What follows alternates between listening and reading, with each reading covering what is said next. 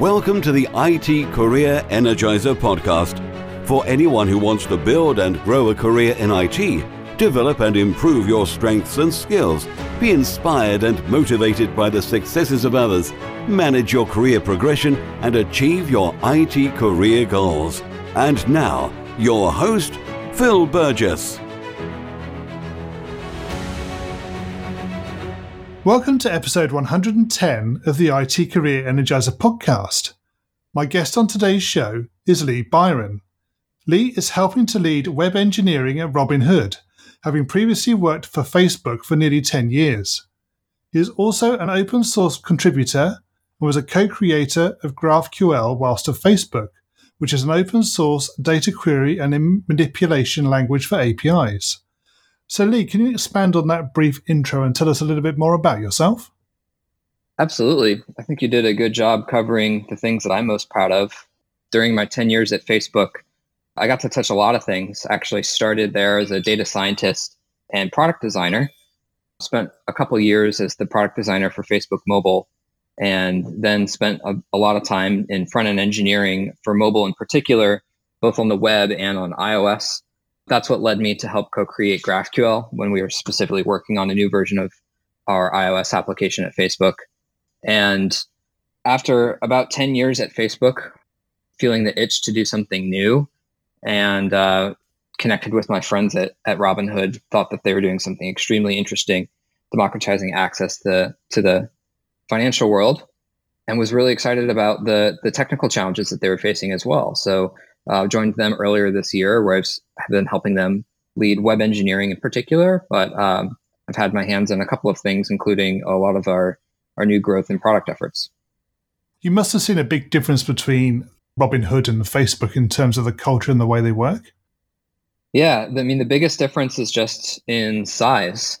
When I first joined Facebook, they were a little over 400 people. And today, I'm not sure exactly how big they are, but it's got to be over 20,000. And Robinhood right now is around 250 people. And so it's more similar to what Facebook was like in that first year or so that I was there, except now I have sort of 10 years of experience in between. So it's quite interesting being back in a similar position, but being a very different person in that sense. Yeah, absolutely. There's big cultural differences between the two, although I actually think there's more similar than different in terms of how they think about building high quality products. Both companies are very product focused. How they lend trust to individuals within the team to build things, that's very similar. And the amount of transparency within the company. One of my favorite things about Facebook was these weekly Q&A sessions where Mark and other leaders at Facebook would sort of give a recap of important things that happened that week and then open it up to any questions that could be asked live. And they got a lot of really tough questions along the way. And I thought that was really helpful to both understand what the company was doing and then also be able to sort of speak voice to power and make sure that the company was hearing all the tough conversations that were happening throughout the company. And I was really pleased to see that Robinhood has a very similar setup. We also have a weekly all hands meeting where we talk about highlights from the week, things that are on the leaders' minds, and then take unstructured questions. And that being one of my favorite parts of Facebook, making sure that that's also here with us at Robinhood gives me a lot of confidence. Lee, can you maybe share a unique career tip with the IT Career Energizer audience, one they may not know and perhaps should? I think the thing that has helped me the most is looking for the overlap between two different skill sets. I'm kind of one of those people that's always trying to learn something new, and I'm always digging into new hobbies. And the way that I find myself in any one position is usually by grabbing the end of a thread and yanking on it. So I don't really have any formal training in any of the things that I do these days. And it's all kind of the result of having gotten interested in something and just tugged on it and started building something when I wanted to learn by doing. And then inevitably finding myself in a position where people looked to me for answers or advice or to get something done without really having any formal training in doing that. So I had to learn to get over imposter syndrome. I think if you're doing your job well, then you should be proud of that. I many times in my career felt like I'm not sure why I'm here. Should I be here? All these people seem smarter than me. And I've learned that every time I feel that feeling, it's a good thing. It means that I'm surrounded by people that I can learn from, and I'm exactly where I'm supposed to be. Yeah, that's great. Yeah, I think just finding those overlaps, whenever there's two different kinds of things that you think don't go together, that you're interested in, and figuring out where they overlap and then digging into that. That's always been where I found the most interesting things in my career so far, has been in those overlaps. So Lee, can you maybe tell us about your worst IT career moment and what you learned from that experience? Maybe a variation on worst moment. My biggest mistake was betting big on HTML and the web platform as the way to do mobile development at Facebook. And this was from maybe 2010 and 11, in the early parts of 2012. I've always been a web person. I've been building websites since the 90s. And I remember when Steve Jobs got on stage and held up the iPhone for the first time and talked about it as a tool for the internet, and how if you wanted to make an experience for this new platform, all you had to do was build a website. And I just thought that was amazing. That was perfect. It lined up with everything that I had been doing so far, and I had seen the web expand so rapidly. And here I was in the very beginning of my career at Facebook, and I thought all these things fit together so well, and I was so excited to start building on it. And there was, when the iOS native app platform came out, Facebook built a native iOS application, but it kind of felt like a secondary tool. Facebook.com had all of the features, and then the Facebook iOS app only had a few features. That always felt wrong to me, and I thought that we should have a mobile version that could do everything that the desktop site could do. Yeah. And people bought in on this. I obviously wasn't the only one who felt this way. We formed a team that was set off to go do this. And I felt really strongly that the right way to do that was to build a mobile website. We built a mobile website, and it worked really well on touch devices for iOS and Android. And that felt great that we could kind of build one thing and it would work across all these platforms. And iOS and Android weren't the only ones, right? And those feel like the only two mobile platforms now. But back in 2009, 2010, there was still WebOS. There's the early versions of Windows Phone that were still kicking around. There was BlackBerry was actually bigger than iOS at that point, I believe. So there was a huge diversity of platforms, and mobile web allowed us to sort of build one thing and target all of those different platforms.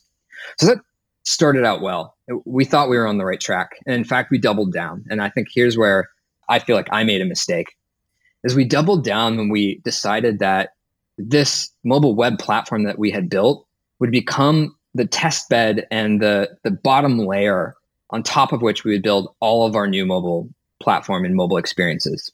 So we built a native iOS app and a native Android app that were basically glorified web browsers. They added in some extra features like, photo uploads and location for check-ins. But really what they did is just load up pages from our mobile website. We were betting that since iOS had mobile Safari and since Android had their own web browser, that they would compete with each other to have higher quality browsers. And we were so wrong. That, in fact, exactly the opposite happened. Those browsers ended up being crippled. They had tons of bugs, and desktop browsers kept innovating and launching these new features, and the mobile browsers would just lag years behind them. And we found ourselves in this position where the mobile website had less features and was less powerful than the desktop site because the mobile browsers were lagging behind. While at the same time, the native platforms were advancing year over year at a rapid pace. Every year they would launch really interesting new frameworks, really interesting new integrations into the operating system. And we had to basically admit that we had totally done this wrong. And I believe Mark went on stage at some point and said, HTML5 was one of the biggest mistakes we've ever made as a company. Right. And I remember feeling a little hurt at that moment because I was kind of on that team designing and building that HTML based mobile platform. But sometimes I think the best things that we make come out of our realizing our biggest mistakes, and this admittance that we had done something that wasn't the right technical move, that we had bet on the wrong technology. That was right at the beginning of 2012, and it was also right as Facebook was starting to talk about going public, and they were talking about how the biggest risk to the company was we were watching this huge migration to mobile, and we just didn't think that we just didn't have a grip on mobile. We didn't know what we were doing. And that was actually, if you go back and look at the early documents of that pre-IPO stuff, that's listed as one of the biggest highlighted risks to potential investors. So man, if that doesn't light a fire under your butt, I don't know what else does. We were given the charge to go fix this, just figure out what it would be. And that's when we decided that we needed a pure native iOS app and Android app, at the very least for the first things that you see in the app, that's newsfeed. And that led us on this path of realizing that, we built everything web all the way up until this point. We've never hit an API before. We'd always just admitted web pages. So we had to figure out what an API for newsfeed would look like, and realizing that we weren't happy with anything that was out there, that led us to sort of go back to first principles. And that caused us to invent GraphQL. So, from one of my biggest mistakes, which was doubling down on HTML for mobile, it became one of the things I'm actually most proud of in my time at Facebook, which was building GraphQL. Yeah, absolutely. In terms of what you learned from that experience, obviously going down the wrong route with technology, it's a difficult one to understand in terms of you can't necessarily predict what the right answer actually is. But is there anything you took away from that experience that would possibly prevent you making a similar mistake? I do think there definitely are. And what you said about you not being able to predict the future, there's certainly an element of that there. That's certainly true. And I don't regret the gusto with which we pursued the direction that we pursued. We were able to build a lot really quickly, and that was a great thing. And in doing so, we helped the company shift their perspective of thinking about Facebook as a website that you visit from your laptop to a product that is diversified across a lot of platforms. So that part was still successful.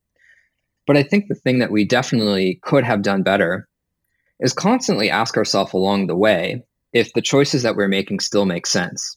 And if not, how we should shift. And I think in 2009 and 2010, building a high quality mobile site was totally the right thing to do.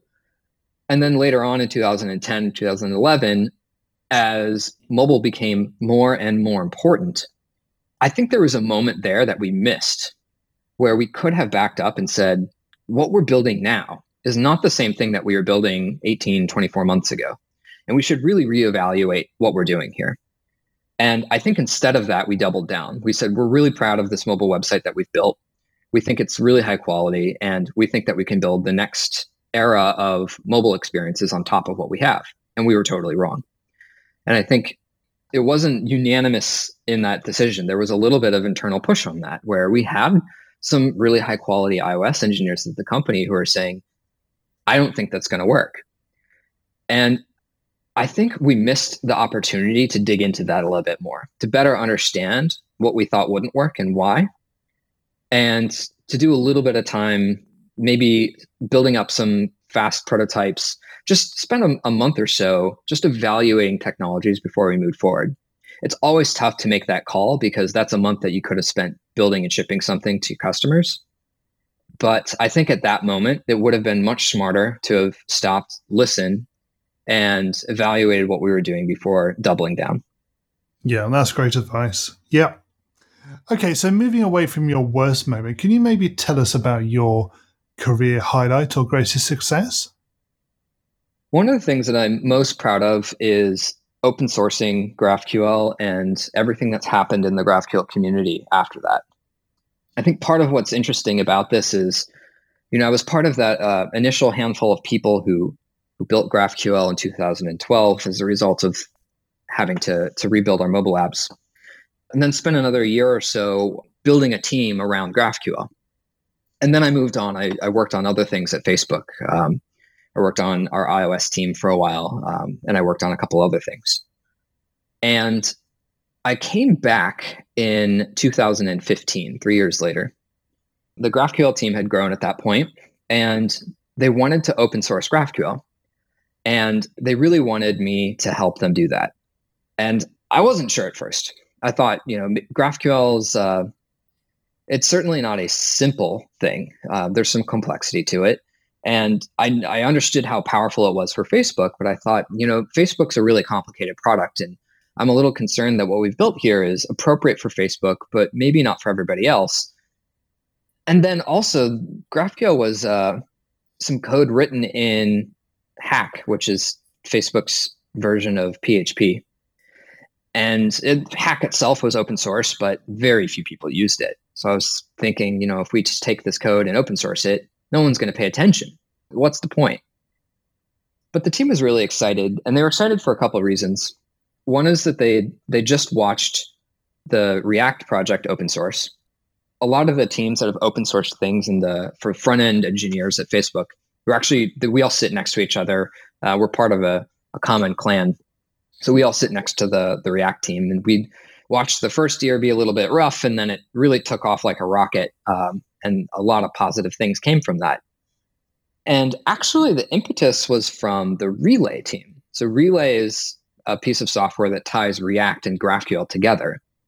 And they had been talking to people in the open source community about Relay, just in the context of React, when people would ask them, how do you build complicated, data-rich products at Facebook with React? And they would explain a little bit of Relay, and people get excited. Like, okay, well, we really want to talk about this more publicly.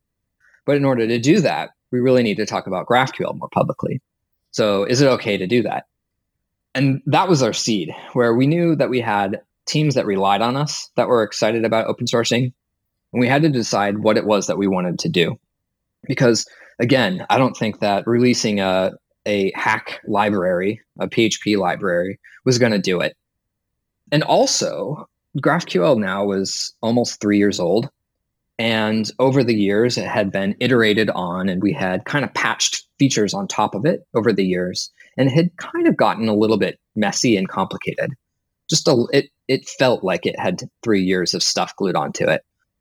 So we decided at that moment that we should take a step back and think, if we were going to rebuild GraphQL from scratch, what would it look like? And then kind of as a second step, if we were going to rebuild GraphQL that gave us a path, an iterative path from what we had to what we wanted to have, so that whatever new thing that we came up with, we could actually migrate Facebook to use, how would that constrain us? And then what should the deliverable actually be to an open source audience? And for that last question, we decided that a specification could be a good fit. So we looked at other things like programming languages and, really inspired by a lot of pieces of the web. If you go look at all of the W3C specifications, they're really clearly written, and they allowed people to operate with each other and build those ideas in a lot of different programming languages and in concert with a lot of different libraries and frameworks. And we thought that that's exactly what GraphQL should be as well. GraphQL should fit that same mold. So we spent a couple of months in this intensive design process, sort of going back to first principles, thinking about how can we simplify, how can we solve a lot of the problems and pain points that we felt over the years with our now 3 years of experience using this thing. And then we exited that design process with this written document that described what GraphQL is. Every step with both human readable prose that explains why things work the way they do, but then right next to sort of pseudocode algorithms where you can read step by step, oh, this is exactly how this thing is going to work. And then alongside that, we built a JavaScript library, not because Facebook uses JavaScript, but because we recognized, one, JavaScript's now the most popular programming language out there, which we were hoping meant the most number of people could go look at that and understand it. But then also a lot of the tools that we had been building at Facebook were based on JavaScript. And that way they could run in browsers. And we have this really important tool for GraphQL called Graphical, which is basically an in-browser IDE, gives you a type ahead, and then it lets you sort of test out and run queries in the browser before you ever have to go dive into any of your client code. And a lot of people at Facebook got a lot of use from that. So we built this JavaScript library on the new version of GraphQL. We built a new version of Graphical that used that JavaScript library to work. And then we open sourced all three of these things, the specification, the JavaScript library, and Graphical, the tool. And then we explained to people why we thought the spec was so important. And it worked way better than I ever could have anticipated. In under 6 months, GraphQL was implemented in 9 different languages. None of those by Facebook engineers. We had built our JavaScript version, but then there's all these other ones built by the community. And they all matched the specification, which meant that if you were an iOS app or an Android app or web app, and you wanted to use GraphQL, it didn't matter if your backend was built in Ruby or Python or Scala or Java or JavaScript or Clojure or whatever. There was an implementation of GraphQL there to pick up as a library and use, which was really valuable for the technology to take off. So I was circling back to what you were originally asking me. The highlight was just not being sure if what we were building was even worth building. We were excited about the redesign effort, but we weren't sure if anyone was going to pay attention. And then just not only were people paying attention, but man, they totally exceeded our expectations on how they would take it and run with it. Yes. That certainly was the highlight of my career so far, I think. Yeah, that must have been very sort of inspiring as well as sort of fulfilling to actually see people pick it up and run with it, as you say. Absolutely. Cool. Okay, Lee, can you maybe tell us what excites you about the future of the IT industry and careers in IT in particular? There's so many things that are exciting to me about the future. Not only are there so many interesting technologies that are starting to become a lot more democratized.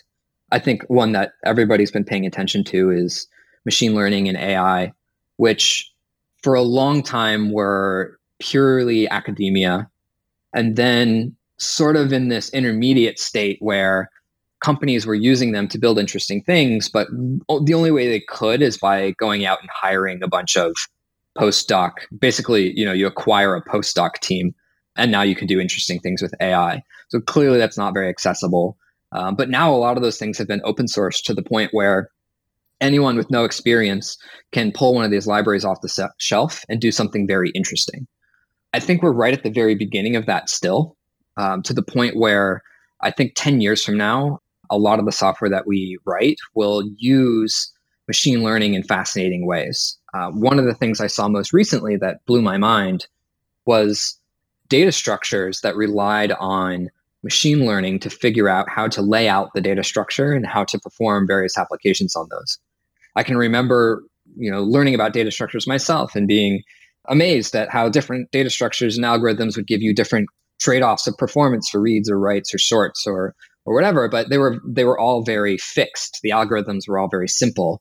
And this one was about how the algorithm itself was kind of unknowable. You had to train it on whatever data you were going to put in the structure, but then it very much was a data structure and algorithms that fit that same box. That kind of blew my mind that I had never really thought about it applying in that exact way. So that to me is super exciting. Another thing that's really exciting to me is just how we work, allowing people to become more remote, and tools like Slack and GitHub, giving people the tools that they need to work together in really diverse settings. One of my friends just started a company recently and has been sort of doubling down on this idea, but he wants to create little hubs where there's a kind of a couple people per hub.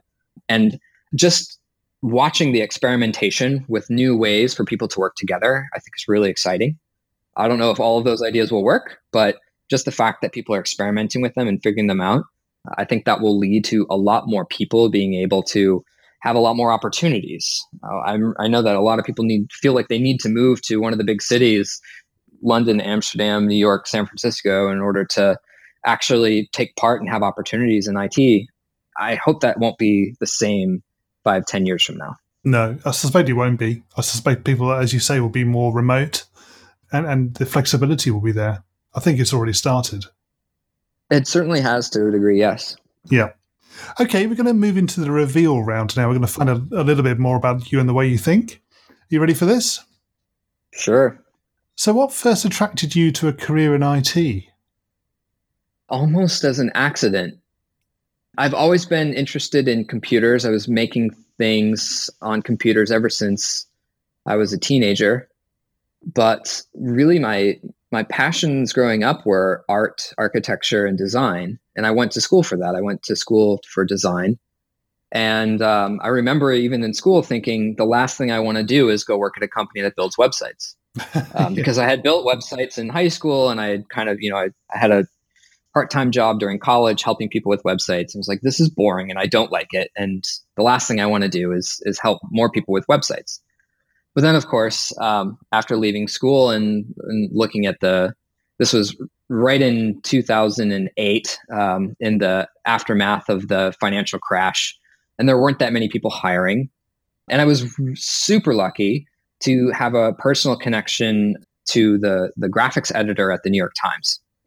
So I went to the New York Times as an intern with the promise that if I worked really hard and proved myself, that might turn into a real job. But I took it just in part for the excitement and prestige of the New York Times, and in part because I needed a job. And was really excited to work on designing graphics, data graphics in particular. I was really interested in answering questions and things like that.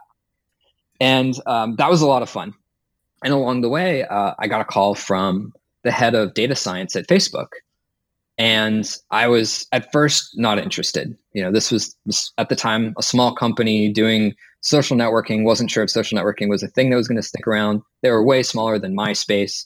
I just had a lot of questions for them about whether or not they were going to fall apart in a year or two, and what I would do there anyway. They were building a website, and I told myself I don't really want to build websites. But he explained to me that interesting things that they were doing with people and how much they were learning and how they wanted to share what they were learning with both others at the company and beyond. And they needed somebody who understood both data and design. And they found me. So I thought that was just a really interesting pitch. I went out to Facebook to meet more people, was blown away by their design team, by their data science team, and decided that it would be really exciting. I'd love to take part in that.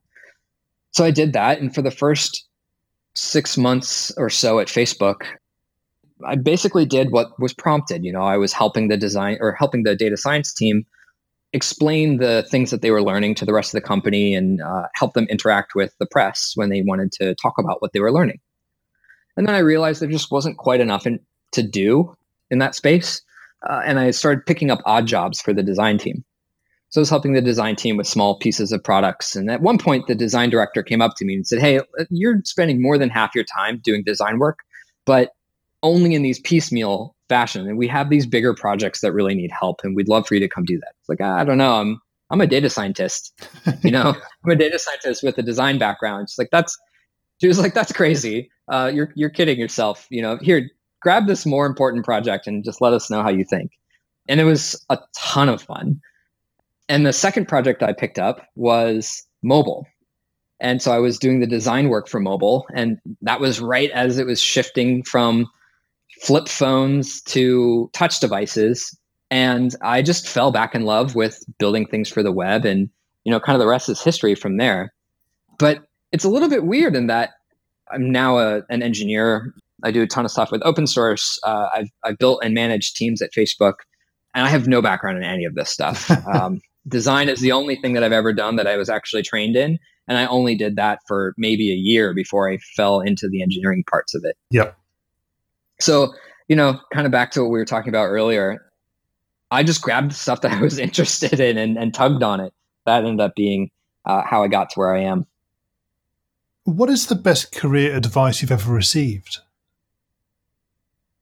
The best advice that I've ever gotten is also advice that I get regularly, and it's to back up and look at the big picture. I have a tendency to focus on what I'm working on and think that completing the thing that I'm working on is the most important thing to do. Yeah. Which is almost always wrong. I've had a couple great managers, and one of the best managers that I've ever had, every month or so would really just at first would pose questions to me that were totally unrelated to what I was doing. And then when I didn't really have strong opinions or really wasn't able to engage with him on those questions, he'd get frustrated with me. He was like, I'm really disappointed that you don't have a more robust answer to these questions. And I'd be like, yeah, but I'm working on this thing over here. He's like, I'm glad that you're working on that. That's really important. But I need you to have a bigger view of everything that's going on. Spend the next day or two backing up and thinking about what's important overall. And every single time I had that kind of conversation, I had like an oh crap moment where I realized that the thing that I was building was not quite right because it needed to fit in with these three other things. And one of which nobody was paying attention to at all and was missing. And the other one was being mismanaged and needed to be caught up to speed. And I had been only focusing on one of those three. And then there was this other thing that I wanted to do next that now that I'd backed up and thought about it, I'd realized. It always requires a prod from outside to get me to do that. But that's like the best advice I get. And I kind of get it repeatedly is to stop every once in a while, back up and look at the big picture, both what you're doing, what's going on in the industry and overall, and sort of rethink, am I doing the right thing? Not just for the project I'm working on, but how I want to fit into things for the next foreseeable future. If you were to begin your IT career again right now, what would you do? I would probably end up doing something totally different, only because I would end up grabbing something interesting and pulling on that. I'm proud of the things that I've done, but they are a factor of one of my favorite things that I've heard is it's better to be lucky than smart. And I hope that I'm reasonably smart, but I certainly think that I've been pretty lucky. Yes. And a lot of what I've gotten to work on in my career is the result of, having the right skills in the right moment and having the right opportunity align with those things. And there's certainly been moments where I felt the miss, where something comes up and I don't have the skills for it, or I have the skills and there's no opportunity around. So I certainly understand that the few times that it's worked have been rare compared to the many times where it's felt like I had almost those things and then it was a miss. So I feel like a lot of my career, while I'm proud of it, is the result of those lucky moments lining up, one of which leads to the next, which leads to the next. And so if I was to start my career over, I would certainly dig into the things I'm excited about to see where they would lead. But it's really hard to predict where that would take me, because part of what I've done so far is as things bubble up and they feel like a fit, I try to grab them and run with them. Some of the things that I think are really exciting that I'd love to, at some point in my future career, have an opportunity to work on is the intersection between machine learning and all the interesting new things that are happening in technology and education. The overlap between those two things, I think, is fascinating. There's a lot that's happening with ed tech that's interesting, but the area that I would love to take a stab in is, if you ever go to a really high quality museum and you see an exhibit that you can interact with and it interacts with you and you have this visceral personal connection to something and you're just so excited to be learning, that really, in my experience, personal experience at least, has only really happened outside of the classroom and off of a computer and a screen and when I'm in a space and I'm interacting with things. Those experiences, those states of flow are so much a designed experience. And they're so rare and so hard to pull off.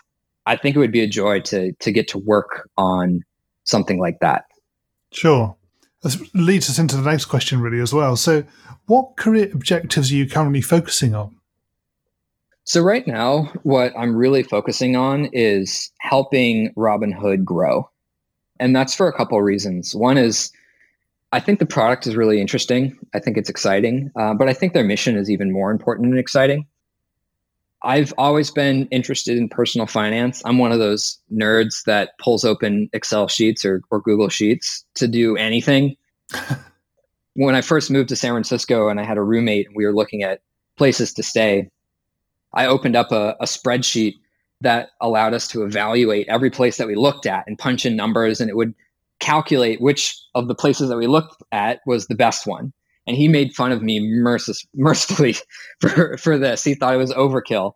And he was like, we're just going to pick the one that feels right, which of course is what we did. And then I was ready to point out to him that the one that we picked because it felt right also happened to be the one that my spreadsheet said was the right one to go to.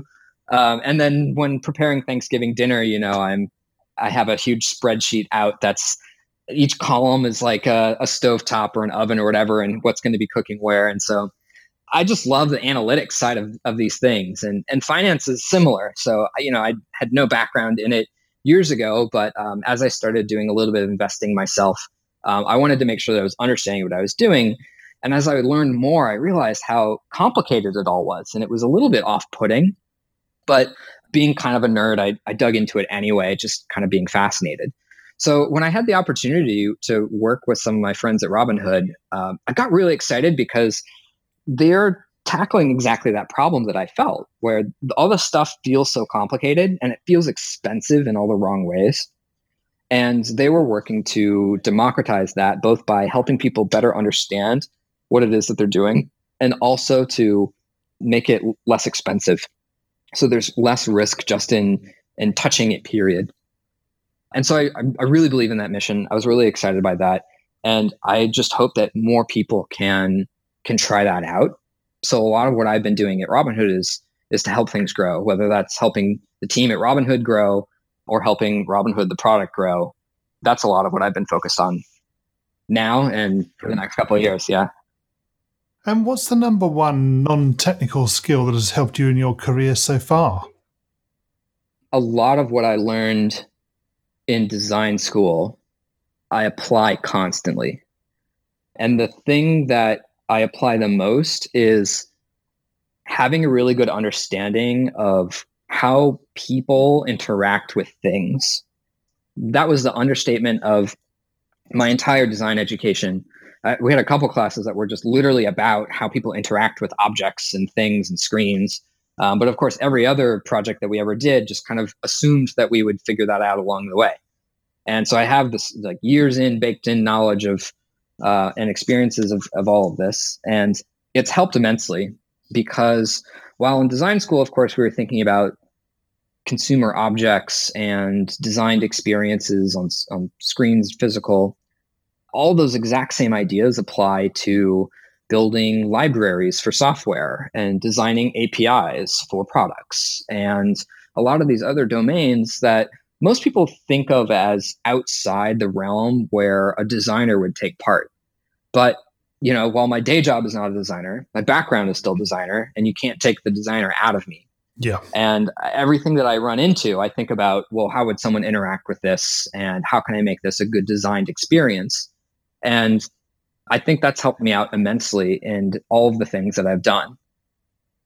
Lee, can you share a parting piece of career advice with the IT Career Energizer audience? I just like to reiterate what I was talking about before and finding the overlap between skills and chasing that. All of the things I've been lucky enough to pursue have been in these overlaps where it's as a designer and someone who understands data and then going work on data graphics, or the overlap between knowledge of building products for mobile and designing APIs leading to GraphQL, and so many other places where I have two skills that are thought about as, two different disciplines or two different roles. And where they overlap, there's almost always something unique where I can have an outsized impact. Sure. I'm not rare in that sense, that people are complicated. People have lots of things that they're excited about. I don't believe that the vast majority of people fit in these roles that people hire for as an engineer or designer or front end or back end, or people are interested in a plethora of things and they're good at something that they think isn't related to their job. And I think that there's almost always something that overlaps. If you can find two things that you're good at that you don't think are related to each other, figure out where they overlap. And there's almost always something really interesting there. And finally, what's the best way we can find out more about you and connect with you? So I'm pretty active on Twitter at Lee B. And I'm also pretty active on GitHub. I'm Lee Byron on GitHub. And you'll find me on GraphQL projects, React projects, Immutable.js is a library I built and maintained there as well, and a handful of other things on GitHub. So on Twitter, I talk mostly about the things I do on GitHub, but Twitter's a great way to stay connected as well.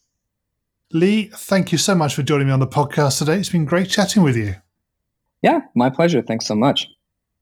As always, my thanks go to my guest on today's show. You'll find a show notes page for today's episode on the IT Career Energizer website, which will be itcareerenergizer.com/e and then the number of today's episode. I also want to thank you for your continued support. It's always great to hear from listeners, particularly when they have suggestions about potential guests or ways to improve the show. And this was one of the reasons for creating the new IT Career Energizer Community Facebook group. I'm really excited about taking the podcast forward, and I hope that you'll continue to support and listen to the show as it continues to change and evolve. Thanks for listening, and remember, if you're not growing your career, you're slowing your career. Thanks for listening to the IT Career Energizer podcast. To find out more about building a successful career in IT, visit itcareerenergizer.com.